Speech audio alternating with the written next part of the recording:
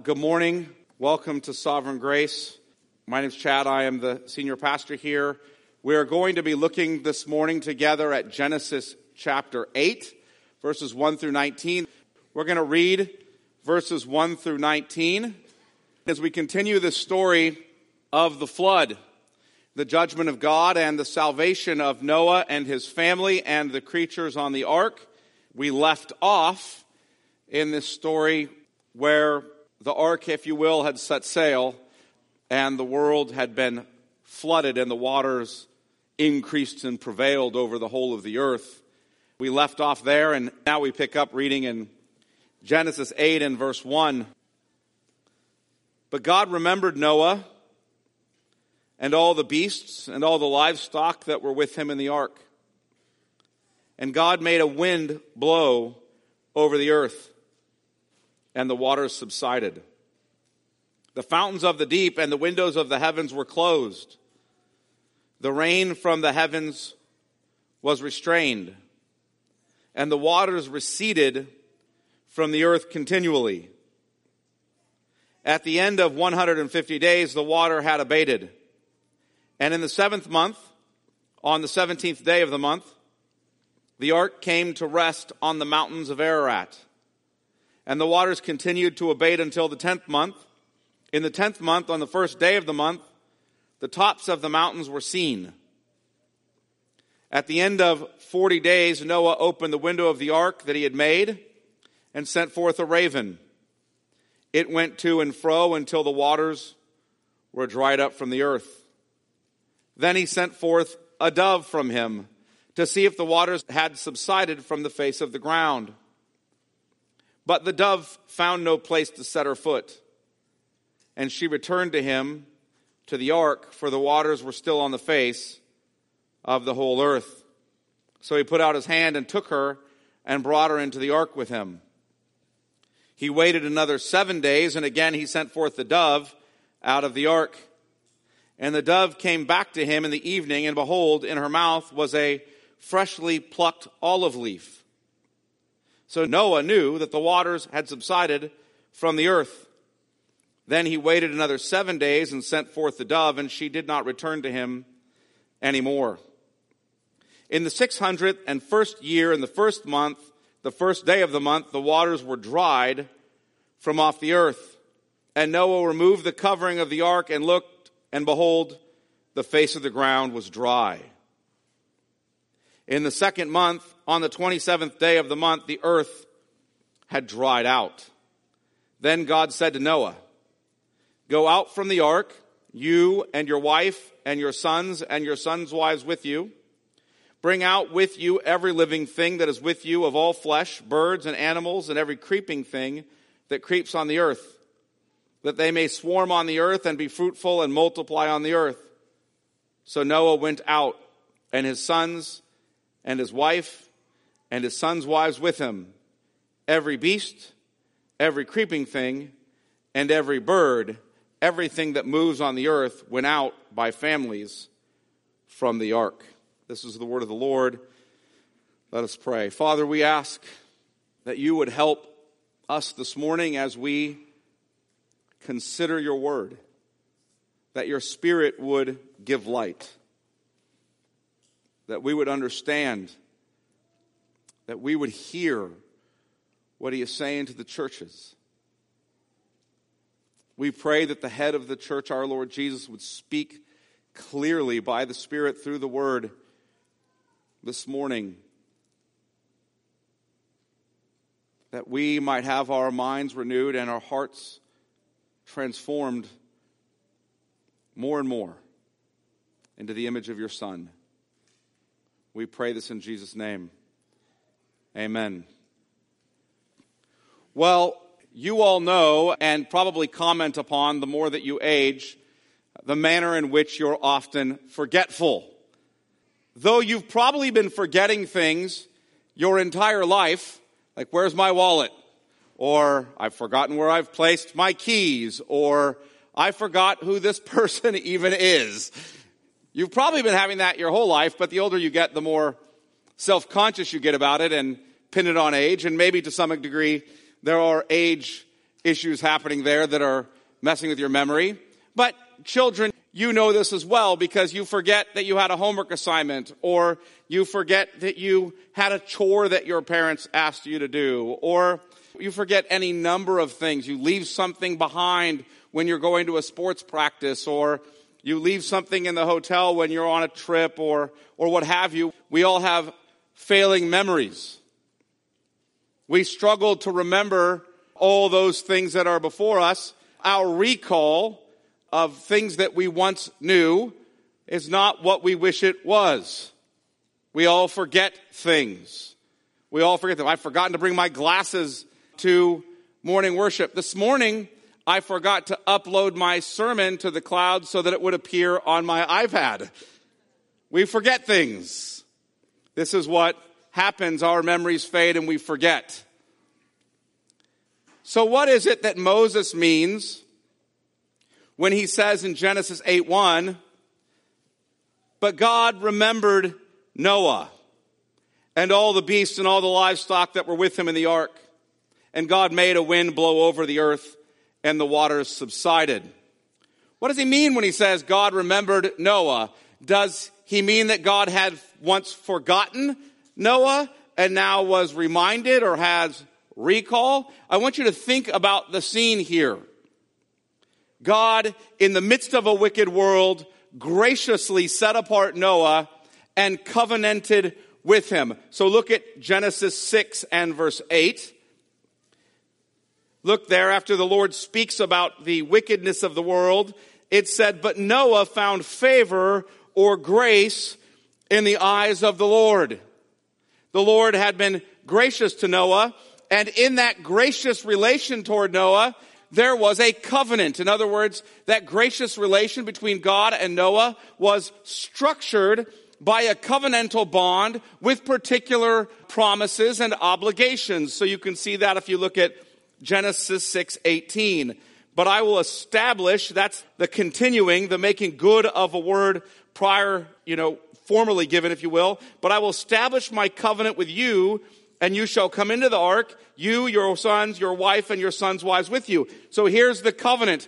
I'm going to be good to you and to your family after you. I'm going to bring you into an ark to save you through the flood waters of this judgment for a greater purpose. I've told you already, there's both a universal aspect to this, inasmuch as God is going to save all mankind and really repopulate the earth with both man and animals, a kind of preservation aspect to this, and a particular aspect to this. He's going to save Noah. And he's going to save his people through the seed of the woman who will come through Noah.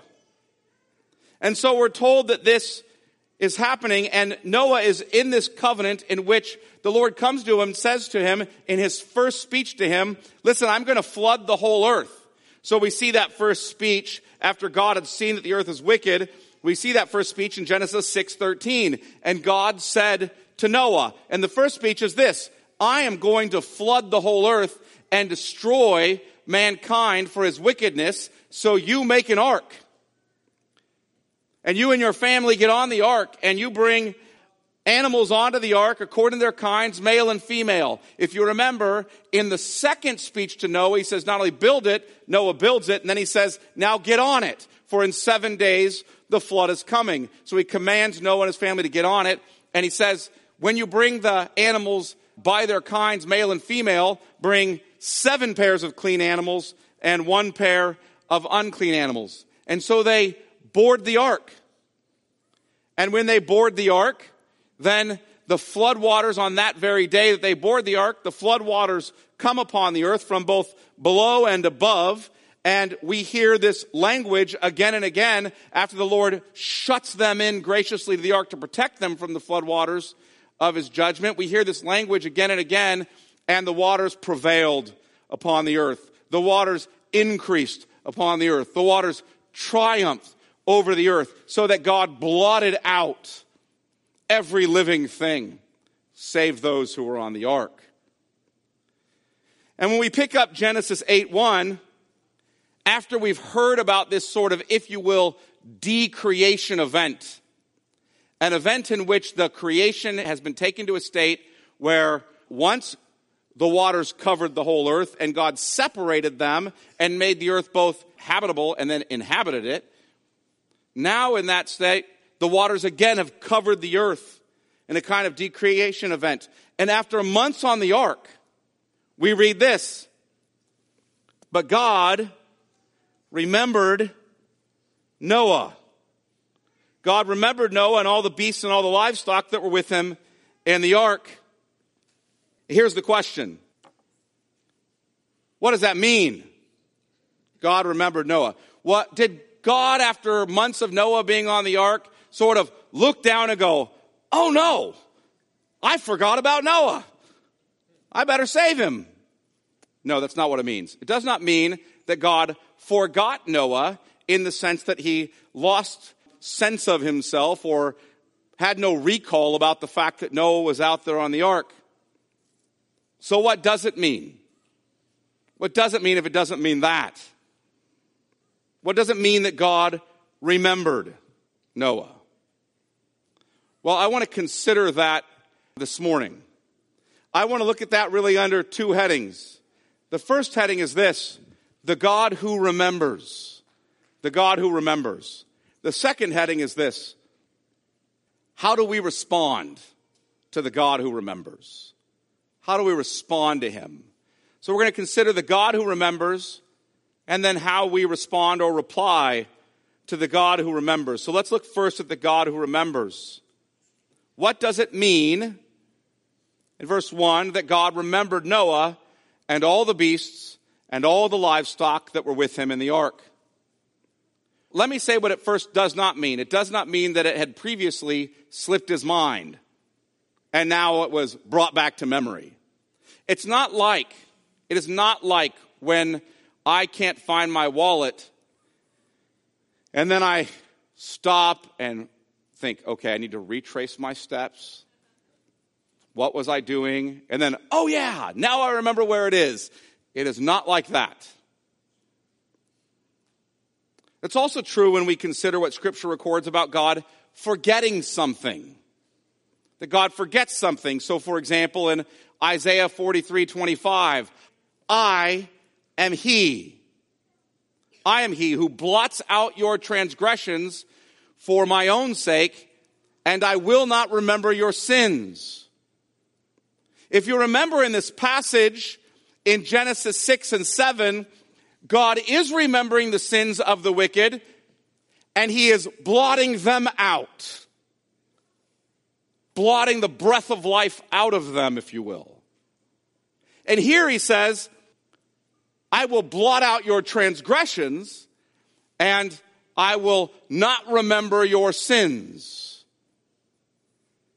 What's the Lord saying?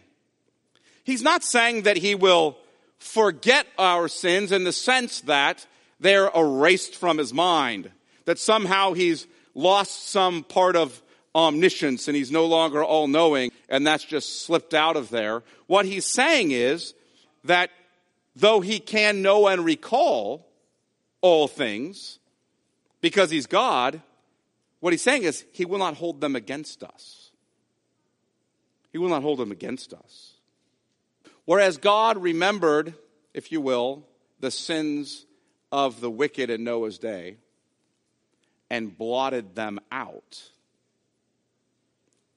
In the case of Noah, he remembered Noah and blotted out his sins, forgave him, and put it away.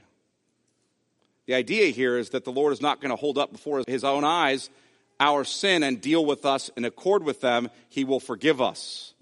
He will forget our sins and deal with us mercifully. Well, similarly, God does not forget his people. He remembers us. He does not forget his promises. He remembers them. So then what does it mean when we say God remembered Noah? Well, this is covenantal language. It's this language that the Lord has graciously bound himself in relation to Noah to save him. That's what I pointed out at the beginning in chapter 6, verse 8 and chapter 6, verse 18. God is committed to keeping his promise to Noah. He is a covenant-keeping God. He's always faithful to his promises and to his people. We actually see the Lord remember people in a variety of ways. He remembers Abraham by saving Lot. That language is used. Remember, Abraham intercedes on behalf of Sodom and Gomorrah, and the Lord remembers Abraham and saves Lot. He remembers Rachel by opening her womb.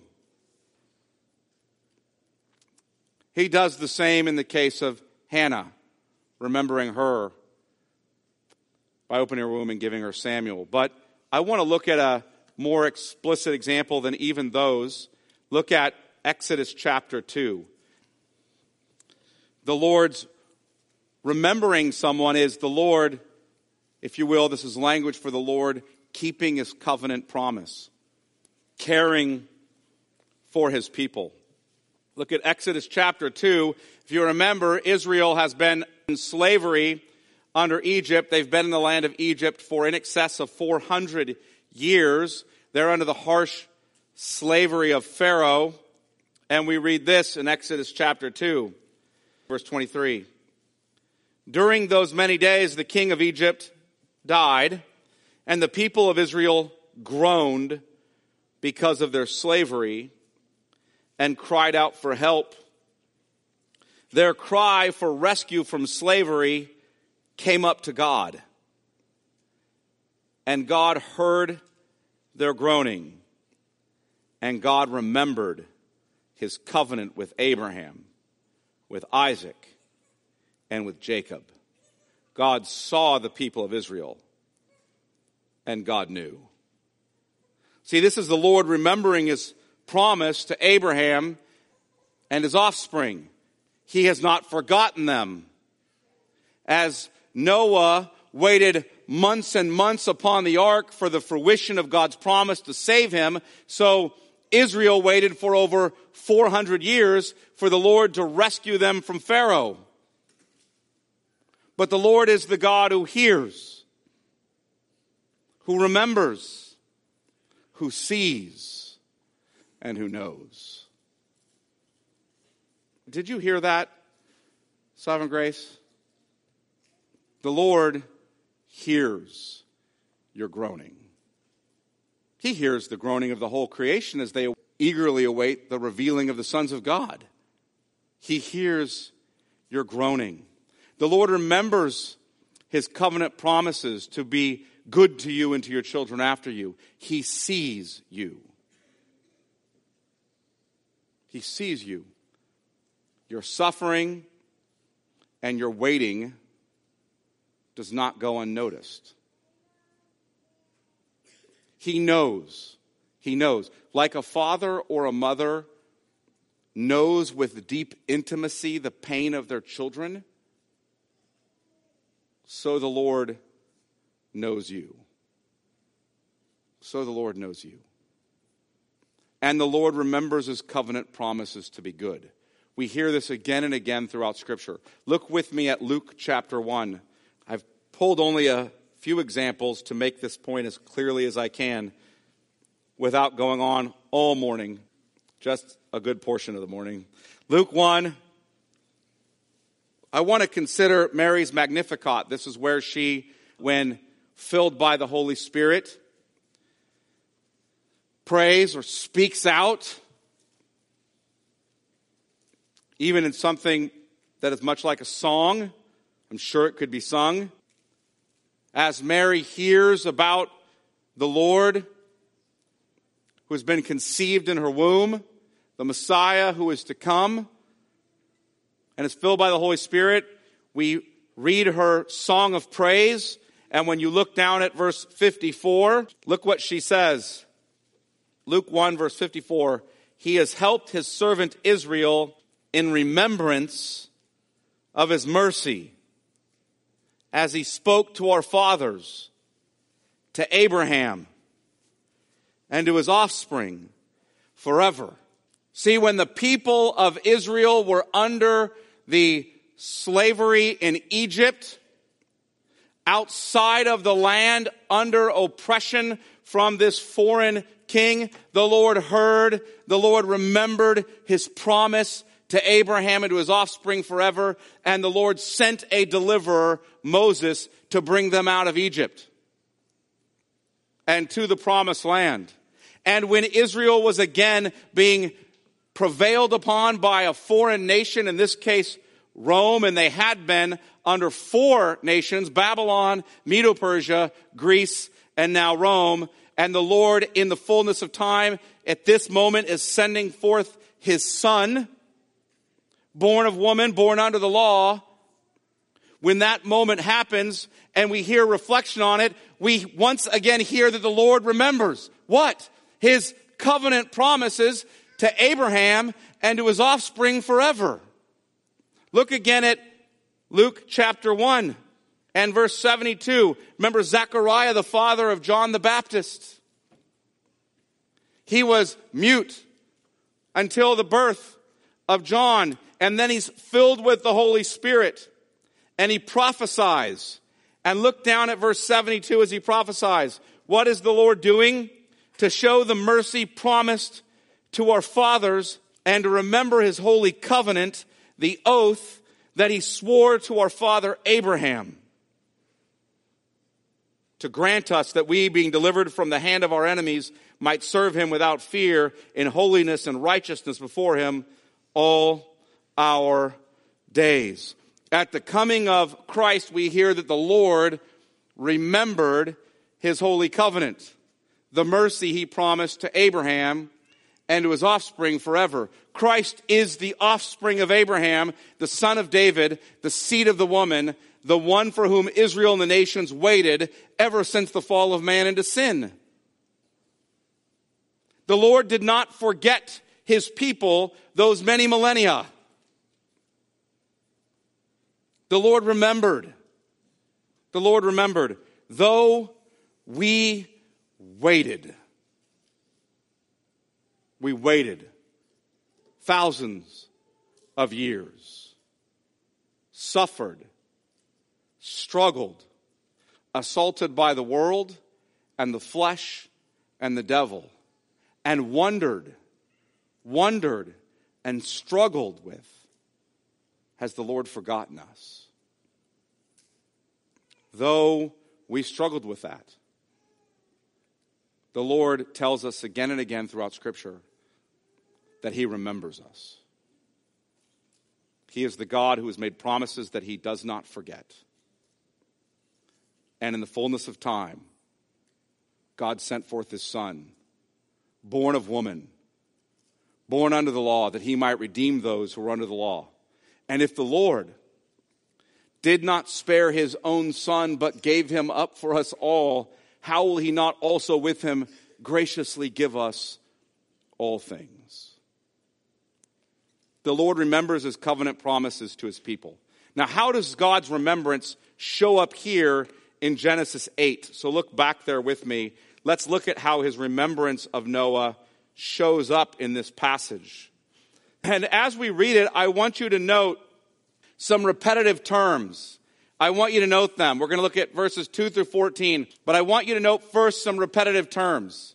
I want you to note the terms dried up and subsided and receded and restrained and abated. In other words, I want you to note the continual repetition of the terms that the waters are now separating and the dry ground is appearing, because those are a direct contrast to the continually repetitive terms in chapter 7, particularly from verse 17 and following, where it's the waters increased, and the waters prevailed, and the waters triumphed, and the waters greatly increased, and the waters greatly prevailed. You guys understand? Now you get the opposite kind of language. The waters dried up, they subsided, they receded, they were restrained, they were abated. So let's look at that, verse 2 and following. After the Lord, we will come back to this, the Lord made a wind blow over the earth and the waters subsided. That's the first one at the end of verse 1. But let's continue reading. the fountains of the deep and the windows of the heavens were closed. The rain from the heavens was restrained, and the waters receded from the earth continually. At the end of 150 days, the waters had abated. And in the 7th month, on the 17th day of the month, the ark came to rest on the mountains of Ararat. That's a region in what would be like Armenia, if you will. Keep going. And the waters continued to abate until the 10th month. In the 10th month, on the first day of the month, the tops of the mountains were seen. At the end of 40 days, Noah opened the window of the ark that he had made and sent forth a raven. It went to and fro until the waters were dried up from the earth.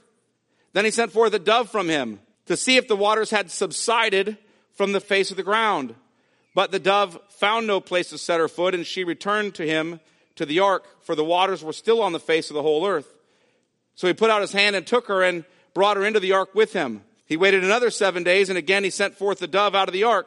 And the dove came back to him in the evening, and behold, in her mouth was a freshly plucked olive leaf. So Noah knew that the waters had subsided from the earth. They had to have subsided for a tree to grow and have freshly plucked leaves. Then he waited another 7 days and sent forth the dove, and she did not return to him anymore. In the 601st year, in the first month, the first day of the month, the waters were dried from off the earth. And Noah removed the covering of the ark and looked, and behold, the face of the ground was dry. In the 2nd month, on the 27th day of the month, the earth had dried out. Are you guys seeing it? What we have here is that God is beginning to recreate the earth, if you will, return it to its state prior to his cleansing it with the judgment of floodwaters. He's doing that by the blowing of his wind. Look again at verse 1. But God remembered Noah and all the beasts and all the livestock that were with him in the ark, and God made a wind blow over the earth, and the waters subsided. He's doing that by the, if you will, blowing of his wind and bringing about dry ground. Now, I don't want you to miss this. This word here for wind, ruach, is spirit or wind or breath, and it blew over the earth. It really, if you will, hovered over the earth in Genesis 1:2. So keep your hand in Genesis 8 and look at Genesis 1. In the beginning, verse 1, God created the heavens and the earth. The earth was without form and void, or it was uninhabitable and uninhabited. And why is that? Well, darkness was over the face of the deep, and the Spirit of God was hovering, or the Ruach was hovering over the face of the waters. The waters had covered the earth, and there is the Spirit of God. Now, the first thing we see God speak is light, separating light from darkness. But the second thing that he speaks is the Lord speaks, and the waters begin to separate, so that you have the sky above separated from the firmament, etc. And then you get this, verse 9 of Genesis 1, and God spoke or said, let the waters under the heavens be gathered together into one place, and let the dry land or dry ground appear. And it was so. God called the dry land earth, and the waters that were gathered together he called seas. And God saw that it was good. And as a result of that, we read this, verse 11, and God said, let the earth sprout vegetation. So the dry ground appears, now the vegetation sprouting. And that's what you see in the dove, if you will, flying over and bringing back a freshly plucked olive leaf. The Spirit of God has blown a kind of wind upon the earth that separates the waters in the original creation so that dry ground appears, the waters are restrained, and now life comes forth on the earth. And after the cleansing of the flood judgment, again, here is the Spirit of God blowing a wind across the earth and separating the waters so that dry ground appears. And now life is sprouting forth again, and the earth is once again habitable. The watery covering over the earth is blown back. The waters are separated by the Spirit of God. and the dry ground appeared. This was God's remembrance of Noah and all creation. He was delivering them through the waters of judgment to dry ground, even to a mountain where they would worship. Now we'll see this again in Exodus. So look over at Exodus 14 briefly. We see this again, this same language. And look at verse 21. This is the scene of just after Passover. Israel's coming out of Egypt. They've now crossed through the Red Sea. If you remember, the Lord again parts the waters by the Spirit. And Israel walks through on dry ground. So look there, Exodus 14 and verse 21. Then Moses stretched out his hand over the sea, and the Lord drove the sea back by a strong east wind, ruach, all night, and made the sea dry land. And the waters were divided, and the people of Israel went into the midst of the sea on dry ground, the waters being a wall to them on their right hand and on their left. Now go to verse 28 of Exodus 14. The waters returned and covered the chariots and the horsemen of all the host of Pharaoh that had followed them into the sea. Not one of them remained. So here's the floodwaters of God's judgment poured out on Egypt. But the people of Israel walked on dry ground through the sea, and the waters being a wall to them on their right hand and on their left. See, the Lord heard their groans. The Lord remembered his covenant. The Lord saw, and the Lord knew, and the Lord delivered them. Thus the Lord saved Israel that day from the hand of the Egyptians. And Israel saw the Egyptians dead on the seashore.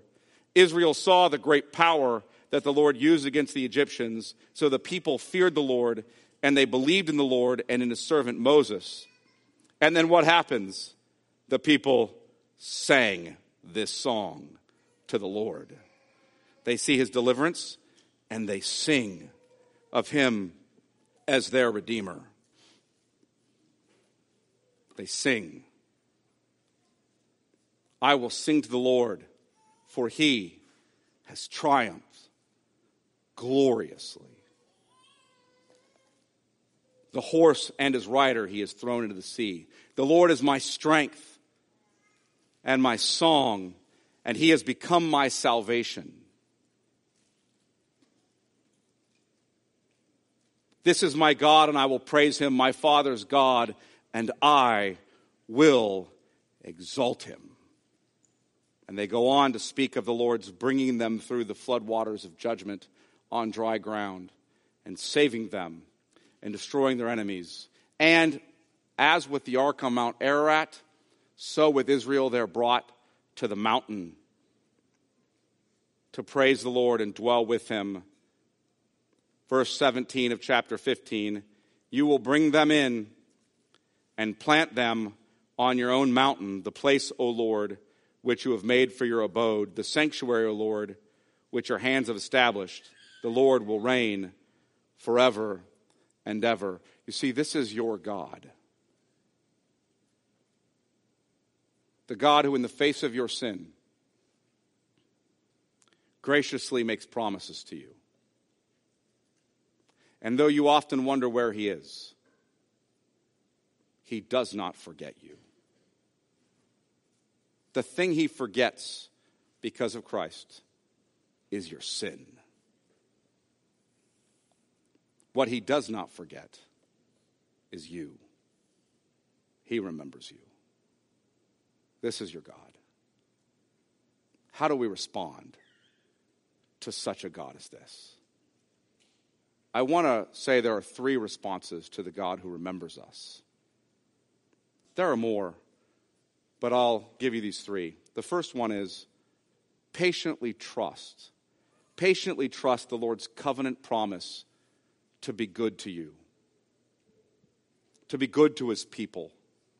Patiently trust. That's what Noah is doing again and again. When you see him in Genesis chapter 8, verse 6, and verse 8, and verse 10, and verse 12, and verse 13, opening up, if you will, the window, sending out a raven, sending out a dove, opening the lid to see. He's looking for the dry ground because he's patiently trusting the Lord's covenant promise to be good to him. He knows the Lord will not forget him. He knows that in the face of a situation in which he suffered long as the Lord has delayed. He's on the ark for month after month after month. The Lord had flooded the earth. It does not take month after month after month to drown your enemies. Yet the Lord left him there. I'm sure struggling with, where are you? When are you going to remember your promise?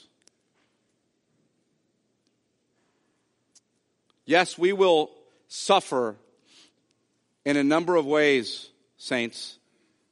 A number of ways that suffering that will not, if you will, terminate this side of death. Will not.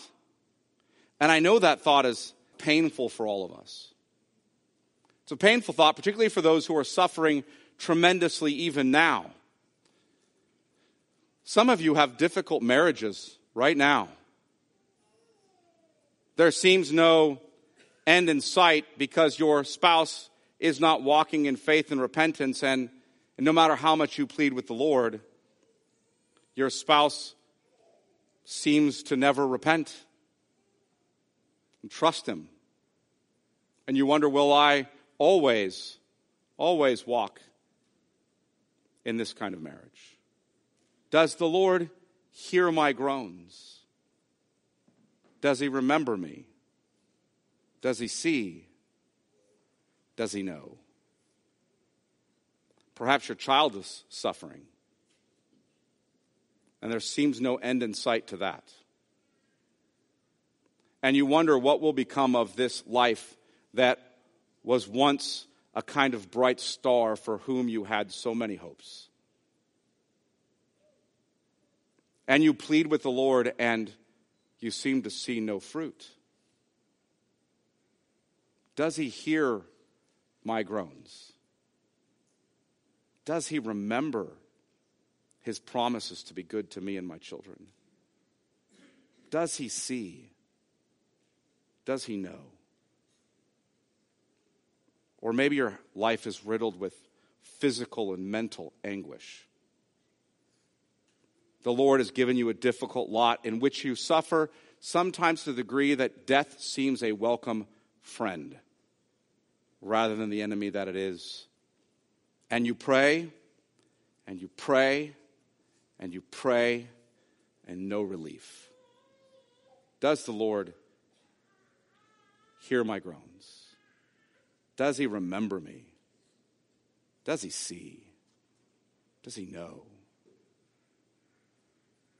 Perhaps you stand before the Lord and you're ridiculed and persecuted and suffer the loss of finances, or some of folks may be imprisoned or put to death for their faith. Some have throughout the history of Christianity. And no matter how much you cry out for justice, it does not seem to come. Does not seem to come. Does the Lord hear our groans? Does he remember us? Does he see? Does he know? See, we all struggle with that, don't we? Look at Psalm 77. Psalm 77. I want to encourage you to trust the Lord that he remembers you. Psalm 77. I want you to hear what this Psalm of Asaph says. I cry aloud to God, and he will hear me. In the day of my trouble, I seek the Lord. In the night, my hand is stretched out without wearying. My soul refuses to be comforted. When I remember God, I moan. When I meditate, my spirit faints. You hold my eyelids open. I am so troubled that I cannot speak. I consider the days of old, the years long ago. I said, let me remember my song in the night. Let me meditate in my heart. Then my spirit made a diligent search. Will the Lord spurn forever and never again be favorable? Has his steadfast love forever ceased? Are his promises at an end for all time? Has God forgotten to be gracious? Has he in anger shut up his compassion? You ever prayed that way? All night, my eyes are kept open by this suffering and the anxiety that comes with it, this trouble. I wonder if the Lord hears, has he forgotten me? Has he forgotten to be gracious? Has he turned his loving kindness from me?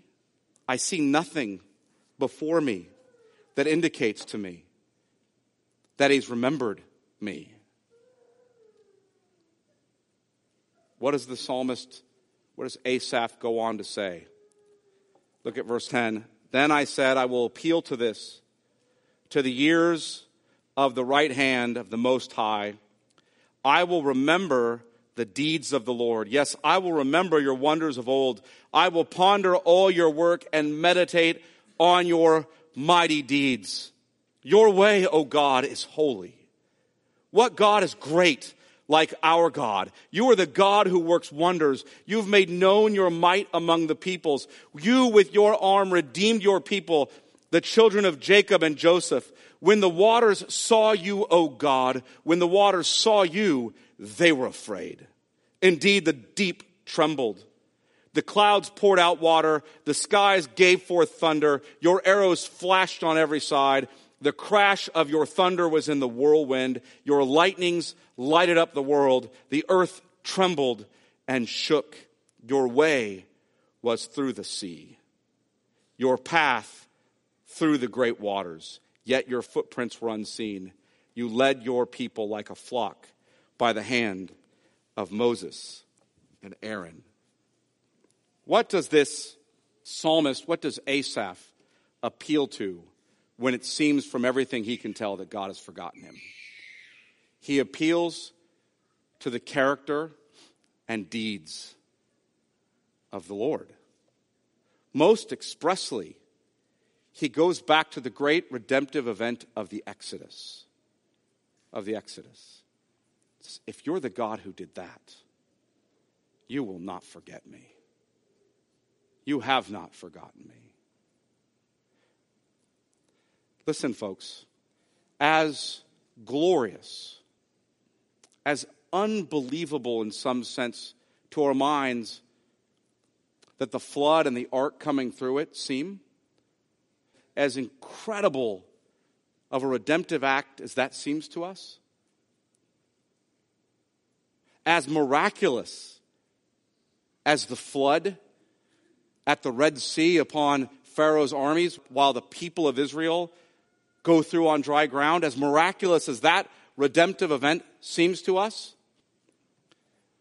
Noah's Ark and the parting of the Red Sea don't even hold a candle to the God who created all things, the Son of God becoming incarnate, becoming the creature, taking humanity to himself and being humiliated, the lawgiver being put under the law.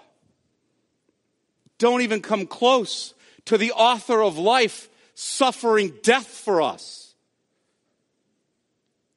That great redemptive event in which Jesus had the floodwaters of God's wrath poured out upon himself in our place, the Holy One becoming the curse for us. In that great redemptive event, we see something infinitely greater than the redemption we see in Noah's Ark or in the Exodus. Infinitely greater. The Son of God, condemned in our place, resurrected from the dead, ascending to the right hand of the Father, where he rules and reigns, and where he tells us in this high priestly prayer that it is his great privilege that his people would be with him where he is to see his glory. Do you think, if the Lord has done all that for you, that he's forgotten you? Of course he has not forgotten you. Consider that the Lord was stricken and afflicted for your sin. Holy, innocent, undefiled, yet struck down, humiliated, and suffering under the wrath of God for you and your sins. Consider that Jesus suffered that way all the way to death on the cross for the joy that was set before him. And what was that joy? To ascend to the right hand, that he might be seated in heaven as the head of his church, and that he might save you and bring you home to see his glory. This is your God. This is your God. Trust that he remembers you. Trust that he remembers you. He has not forgotten you. Second, obey. Obey his word. Obey him. Noah, we see again and again it repeated. He did all that the Lord commanded him. He obeyed the Lord. The commands of the Lord are good. They're holy, righteous, and good.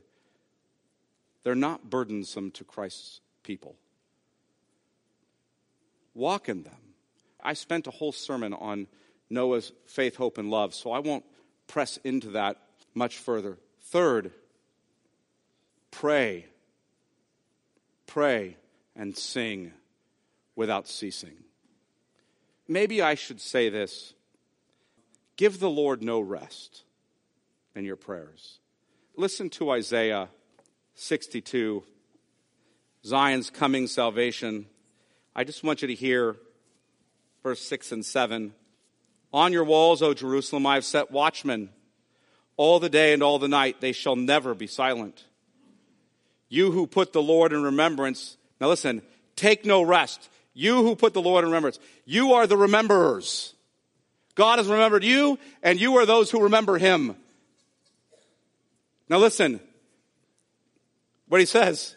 Take no rest and give him, the Lord, give him no rest until he establishes Jerusalem and makes it a praise in the earth. In other words, do not give the Lord any rest until he brings his consummate glory to the earth. Give him no rest. Pray and sing unceasingly. That's why we gather on the Lord's day, morning and evening. That's why you need to be in the Word and prayer morning and evening every other day, because we want to give the Lord no rest. We want to be like the widow who is constantly knocking at the door, trusting the Lord to remember us for good. So that we can pray and we can sing. Though the fig tree should not blossom, nor fruit be on the vines, the produce of the olive fail, and the fields yield no food. The flock be cut off from the fold, and there be no herd in the stalls. Yet I will rejoice in the Lord. I will take joy in the God of my salvation.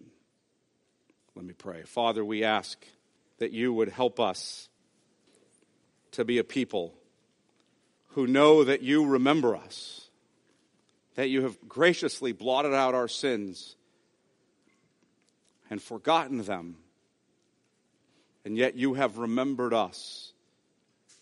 You keep your covenant promises. May we trust you and obey you and give you no rest. As we pray and sing and look forward to the day that your Son returns. Come soon, Lord Jesus, come soon, that we might see your glory fill all the earth fully and finally. that we might know the day where there is no more sorrow or sadness, sin, nor weeping, but joy forevermore in the Lord Jesus. We pray this in Jesus' name. Amen.